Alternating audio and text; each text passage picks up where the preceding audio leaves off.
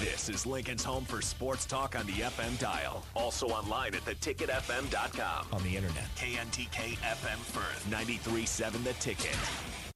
This is On the Block with Strick and Bach. Nebraska Basketball Hall of Famer and 9-year NBA vet, Eric Strickland. Strickland for three! And you're going to go out of here as the Big 8 tournament champion. 93.7 The Ticket veteran and Bill Callahan Fan Club president, Jake Bakoven. I love Billy Steve. Coming at you live from the Koppel Chevrolet GMC studios in the heart of Lincoln, America.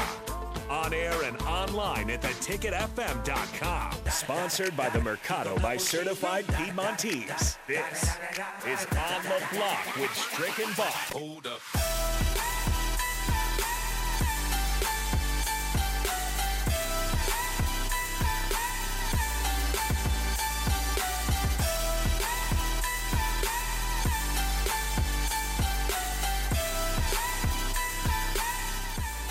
Happy Tuesday to everybody out there, and welcome back to The Block. This is On the Block here on 93.7 The Ticket. I'm Jake Bakoven. He is Eric Strickland, the Husker Hall of Famer and longtime NBA vet. And we are on the block, ready to bring you all the latest in the sporting days action, I suppose, with the Nebraska basketball certainly taking up a lot of the airwaves recently. But Strick, how are you doing today?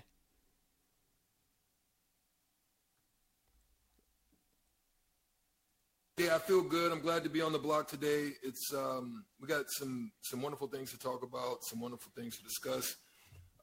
Just glad to be here, and thank you for all the support that our listeners are tapping in here on the block to listen to us. We're going to give you a good show today. Yeah, we got, you can find us on YouTube, stream, Facebook, traditional radio airwaves. That also Spotify works as well. too. Spotify Hey. even, yeah. You find us everywhere. Follow, subscribe, like, all that stuff. We would be greatly appreciated as we're trying to build our following here on the block, and we're glad to have you with us. We have actually a former Husker, Henry T. Buchanan, as well, going to join us at 4:25, so we're looking forward to that. He was at Legends Night, I believe, which didn't end up being a very legendary afternoon as Nebraska got destroyed by Northwestern, and that kind of has led to a very sticky situation here for Nebraska basketball. Much of the discussion that you have in the office and even over the airwaves at this point is kind of what can Nebraska do? Is there anything, to get this thing going, or should they bail on it? That $18.5 million buyout kind of stands in the way of that for the Hoiberg situation. And then, of course, last night on a radio appearance, Hoiberg was kind of berated by a few fans that had just had enough and were frustrated and, are kind of asking him to see what, how could he, defend his job and give him a reason to be able to come back? Very, very weird times. Have you ever been around a situation where the fans, in a call-in show, I guess it's liable to happen at sometimes, but where the fans have started to seemingly turn on the coach? Well, I mean, it happens. It's some of those things. It's one of those things too. Is a coach can lose the support, the buy-in. There's so many things that can happen in those systems, and I think there's a unique difference between the collegiate and the professional game, right? The professional game is more you take on more of a CEO type of role where you're managing a bunch of prima donnas, so to speak, right? You're managing a bunch of egos, and so you have to kind of know which buttons to tap, where to push, where to leave alone, where to kind of take alone, where, you got to just kind of do a lot of managing. And that's why Phil Jackson, is considered one of the best at doing it, because of all the egos he had to manage in order to win and be successful at the highest level. You've got to, the Pat Rileys and the likes of them were so good because they knew how to manage and allow the Magic Johnsons and those alpha male types to be who they are, but then also knew how to talk to them in a way that got them to get the most of what they brought to the table. And so that's what the difference now, I mean, I think coaching has changed some. I mean, it used to be back in the day where, coaches can get on you a little bit, and you weren't as sensitive. You wasn't as Ralph Tresvant If you don't know, there's a song by Tres Van called Sensitivity. It wasn't a lot of sensitivity out there like you have nowadays. So you kind of got to learn how to manage that. And there's so many promises probably that have been made, so many things that have been said behind closed doors that if somebody doesn't feel that you're measuring up to that, then you can lose buy-in. And so you don't want to lose. The more of the team that you lose, the more that you don't have an opportunity of coming out of whatever it is that you're in. And so it's always good to get buy-in, or you have to have a few alphas on your team that gets the team in line. So those are some of the differences, and you've got to know how to tap in on that guy, whoever that guy may be, right? So that's the difference, I think, between collegiate coaching. I mean, obviously, Krzyzewski, and the likes of them are the old school guys, where the Boeheims, the old school guys, it is what it is. You show up here, this is what you must expect, right? The Roy Williams, the likes of them. Whereas some of those dynamics have changed with younger coaches. Now they've got to kind of learn to manage those types of systems in the way that they can get the most out of their team in order to win games. Yeah, it's fascinating, the different kind of coaching styles and how they've changed. And some of the old guard is even kind of frustrated with the modern age of NIL and transfer portal and all that stuff. So some of them are hanging up their cleats. Roy Williams, who you mentioned, kind of said that was kind of part of it, is that it's a changing landscape of college basketball, and he doesn't really want to be a part of this. He mastered the previous one, obviously, so maybe at this point a little bit too old to try to master the next one. Coach K obviously stepping down pretty soon as well. But as far as Nebraska basketball goes, they've got another opportunity tomorrow night at Pinnacle Bank Arena against Minnesota. But again, a lot of it's kind of gone from looking ahead to the next game and what could potentially happen to kind of big picture stuff. Do you think that a win or two in Big Ten play in the next couple games can kind of quiet some of this stuff down, or do you think that the record's too lopsided that it's really just going to kind of be pretty hectic, maybe until Trev Alberts says something to quiet it down, and maybe he doesn't want to say something at this point because he wants to see how the season plays out? Yeah, I think that's what's got to happen. It's going to end up happening, and then they've got to make a decision. They're going to say, is this loss? Is this a lost cause? As some may speculate, I think you also got to look at the fact that Trev is kind of coming into an inherited situation in some of these things, right? So with that inheritance, do you want to start with a clean slate? Do you want to, because you don't want, it's possible that you don't want it to be attributed to you. Yeah. The longer you let it go down the line, right? You don't want that attribution to come to you. So you want to maybe just consider those options, and then you have to then go to the cell of your higher ups, right? You've got to go to the cell to maybe to the university, the chancellor, to the board, or the regents, and all of those, and you have to sell. I need to do this because this is why. You've got to be a good salesman at that, right? And he's good at that. I mean, he's done well in building the program and getting success and getting the money needed in order to do what he's done at UNO. I mean, UNO has been transformed in such a way, and so he was a huge part of that transformation. So does he want it to look in the image of where it was in the past, or does he, how much time is that going to be considered, or what does he need to hear from Fred Hoiberg or even Frost or whatever, or any of the coaches that may be having these types of troubles? There's going to be a magic word that's going to need to be said in his ear in order to get him to buy into whatever it is that you're selling.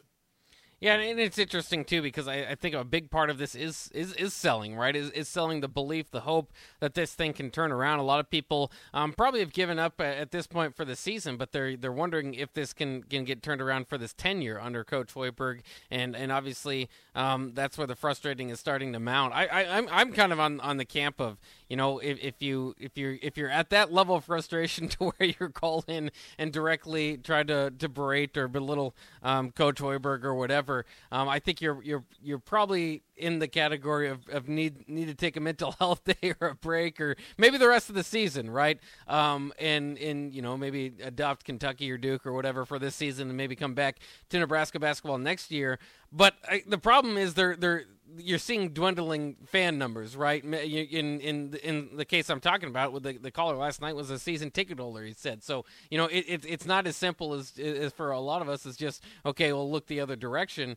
Is that there's there's money involved in this for some people. Obviously, the care factor is high, and I can say, like, look the other way there. But, like, altogether, it's going to be hard to sell this program, I think, moving forward, especially if you're not able to retain a lot of the players that they have. But one good note, we've seen the Rivals 150 kind of coming out today, is Ramel Lloyd moving up in those rankings. Jamarcus Lawrence has jumped up into the top 150. So that class that they have, of course, Beta, Case Beta is one of the top centers in JUCO level. So, I mean, they've got a really nice recruiting class coming in. The previous recruiting class, which is very, very high, obviously hasn't turned over to wins. Do you feel like that that could still be a selling point, is that recruiting class that they have coming in? Because I know a lot of people want to say, well, this class didn't do it, or his guys so far aren't working. But we always talk about in basketball how it could be 1, 2, 3 guys that can really change a program. And if you have the right class come in, it can do that. And I think we get so much stuck in this. Well, if this didn't work and it's the similar type of thing, then we will push that on the same deal, right? We won't believe in it, or we won't buy into it. Whereas, it's a whole new class. These aren't the same guys. These aren't, it might not, and that's not to say that the last guys aren't good or aren't worth their salt in the recruiting, because obviously they are. Maurice McGowan keeps winning Freshman of the Year. Breidenbach's out because with injury. But do you think that you can still sell one of the top, what Hoiberg said last night, one of the top recruiting classes in Nebraska basketball history is on its way next year if he's retained? Well, I think someone that was very good at that was one of Frost's predecessors, and that was Mike Riley. Yeah. And Mike Riley was big on, hey, we've got this coming. Hey, we're on the way. Just hold on for me. Yeah, look what we got. Yeah. And at some point, the smoke and mirrors is going to be exposed, right, once you break the mirror. So at that point, I don't know if the Nebraska faithful has a taste, so to speak, for that type of salesmanship. They want production at this point. Yeah. I think across the board they want production. I mean, especially when you look over and you see what's going on with the Husker volleyball team. You see now what's going on with the baseball team. There's production. And they did it methodically, and they did it in their way, and they presented it, and they presented a product. At some point, the Husker faithful is tired of hearing it. They want to see some, some tangibles, so to speak. And so I don't know if that would be the case in this specific instance. I think it's something now with the new coaching staff and some of those things that you can kind of say, hey, we're making changes, we're trying to do it. But as far as selling talent and recruitment and where they rank, and there's been high ranked guys that have come through here before, but they haven't seen any of them become like Amon Green or to become like Lawrence Phillips or something like that, right? They haven't seen those types, Stanley Morgans, those types of Rex Burkhead types, that you've seen those types of bell cows, or Tommy Frazier. You haven't seen that yet, and so you've been able to sell it before. Okay, we had Jared Tomich, and we had Broderick Thomas, and we had Mike Kroll, and we had all these guys that were here. But no, we got Grant Wistrom, and then these guys who were just kind of on the fringe, they amassed themselves to become great. So you're seeing those types of things that have developed when they get here. And you've watched guys grow in the program, and you watch guys that you didn't really know about all of a sudden emerge. You're just not seeing that right now, or as of late, right? So we're they're hoping to get that this year. I'm sure on the football team and the basketball team, I'm still hoping to see something that would give me just a little pause to feel better about what I'm seeing right now. People speculate. I'm sure the text line's up there thinking, we have way too much optimism That is surely not the case with Stricky, and I'm sure you feel the same way. I'm just trying to take an objective view. I'm looking at the big picture of things, kind of understanding the financials and looking at where those things lie. You know, if you got a taste for it, I mean, I know some other programs. I'm here in Florida. I know Florida State would have loved to pull the trigger a couple times, but that money means something to some of those programs, right? I mean, it's not like you've been to bowl games to where you've made up some of those differences. It's not like you've been to the championship series, you know, in Alabama or somebody can pull the trigger or something. Like they've been in a championship series that made that big money. You know, it's not like we've had that. So we've had to get the buy-in from the ones that love the program, been around the program, support the program, the cities, the states, the different organizations across the world. You've got to get them to buy in, and if they're not seeing it, that's tough. That's tough to taste, that type of loss. Let's head to the Honda of Lincoln hotline, 424-645-6685, and hear from Dave. Dave, how you doing today? Okay, good. Hey, Bach. Hey, Strickland. Hey, you know, what's up? I got to tell you, I watched Strickland play, you know, and those teams they had in Nebraska in the 80s and the 90s were good. Miles' team weren't bad, but look, Bach, if you win 4 games in the conference this year, what does that accomplish? Because Hoiberg's got to try to talk the McGowan's brothers into coming back. Walker, you know, Virgin Webster will be gone. But, you know, if you're going to have a bunch of freshmen next year, Reinbach's basically going to be a freshman next year. But, you know, you're going to have 4 freshmen on the floor, maybe 5, and, you know, you're going to win 10, 11 games. I mean, it's the Big Ten. I mean, you don't have Weber and Juwan Howard and Ray King and those guys coming in as, you know, Fab Five freshmen. You know, it's a whole bigger deal. But, like, I don't know, if they don't win another conference game, there's going to be a decision on, you know, he's got to bite the bullet on 18.5. But, you know, I'd like to – they really don't have anybody younger to play besides Wilshire, you know, and that's a sad thing. I'd like to see Hoiberg get rid of this transfer thing and JUCO thing because it just doesn't work out.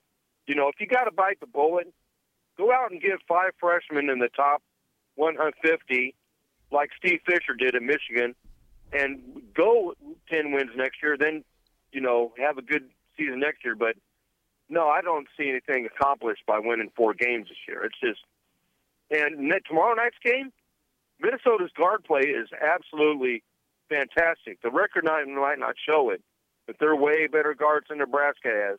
And, Bach, thanks for taking my call. Yeah, thanks for calling in, Dave. Yeah, I mean, and I think there is definitely that thought for those of us that are looking for signs of just positive momentum in the program, right? You do want to see a few wins, you know, if for nothing else, just the lack of, you know, no longer being embarrassed not to have any in Big Ten play. I mean, that if they finish with that, that's going to be, you know, obviously historic, and we can go through the numbers, see how many teams have done that in the past. But you know, it is kind of get to the larger picture discussion, like he was saying, is, you know, how much hope can you put into next year if it's going to be a very young team? Or maybe, you know, he kind of debated himself there too, where maybe that's what you do. Maybe that's what, you know, go from bringing in all these, you know, out of the transfer portal and trying to get you know, guys that can win now and build solidly. But I think you're probably at a point with Hoiberg, obviously where they are now with the record stacked up against him. He's got to win next year. I mean, if you do bring him back, I think that there's going to be an expectation that he does sign down the buyout, whatever that might be, you know, to whatever that might be, I should say, with the expectation that, you know, he's bought in, he's understanding that he didn't quite reach the goals that Nebraska's had. But at some point, like, that's what you have to think about retaining him. If you retain him, what are the goals for next year? Because it's got to be, certainly, it almost kind of, again, goes back to the football discussion of the more you lose and lose and lose year after year after year, it buries you further and further deeper into the point of being okay with 500, of being, you know, ecstatic to get back to 500. And that's where I think the football program is that I think 6 wins, 7 wins will definitely get them back. Whereas, you know, when you hired Frost and you said, how about your 5-7 wins? You would have said, no, that's unacceptable. We need more than that. And that's kind of where you are with the basketball program, too. As I don't know, it's hard to understand because you have no clue what the roster would look like next year. But it's hard to imagine that the expectation would be a top 10 or a top half of finish in the Big Ten. Yeah, I don't envision that right now, especially with so much uncertainty as to what you do have coming back. You better, you've got to, or do you even want it to come back at this point, right? Do you just want to sell that we're going to build our foundation on the youth of what we brought in and what we put together, with the recruiting class that we now have? We're going to be young, but here's what our expectation is. And if I don't do this, then I'll take a loss. He's got to figure out a way to sell that to Trev Albers. And I think you kind of sense it with what he said about, I'm going to play. I mean, this is what I said weeks ago. I mean, I'm thinking this weeks ago. I'm like, I'm going with, if my ship is going to go down, I'm going down with something I can sell. I'm going down with the youth of my team and where I'm going to build the foundation. And this is the way we're going to freaking play. And if you don't like it, boom, beat it. I'm building from this core group of guys. And I'm just reminded of just the time when we came in. I mean, we challenged our upperclassmen. I mean, we're like, hey, the Pikes and the Chubbucks and the likes of our upperclassmen, the Tom Best, we challenged them. Jamar Johnson. We were like, oh, we're coming in here. We're going to set a standard too. I mean, this is the way we're going to play as well. And then it became collective. What each of us brought individually became a part of the collective. And the hard nose and the activity and the diving and all of that stuff that I brought to the table, myself, what I mean? It can become contagious amongst the group. And so maybe a Denham Dawson, coming in and what he's doing can lay the new foundation for what's to be next, whether Coach Holberg is coaching or whether he's not. You've got some pieces that you can sell to the next coach. The next coach could bring a couple of pieces and maybe you got something. It just depends on where that coach is and where he comes from. It's going to be a key point.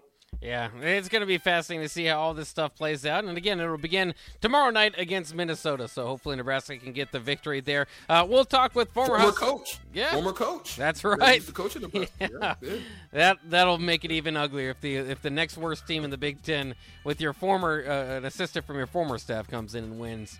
It'll get even more ugly, which is surprising that I could do that at this point. But in any case, let's talk to Henry T. Buchanan, former Husker, who was actually at the Northwestern game, the Legends ceremony there. We'll kind of get his idea of kind of the vibe in the building there and kind of his thoughts overall about Nebraska basketball. That's coming up next here on The Block.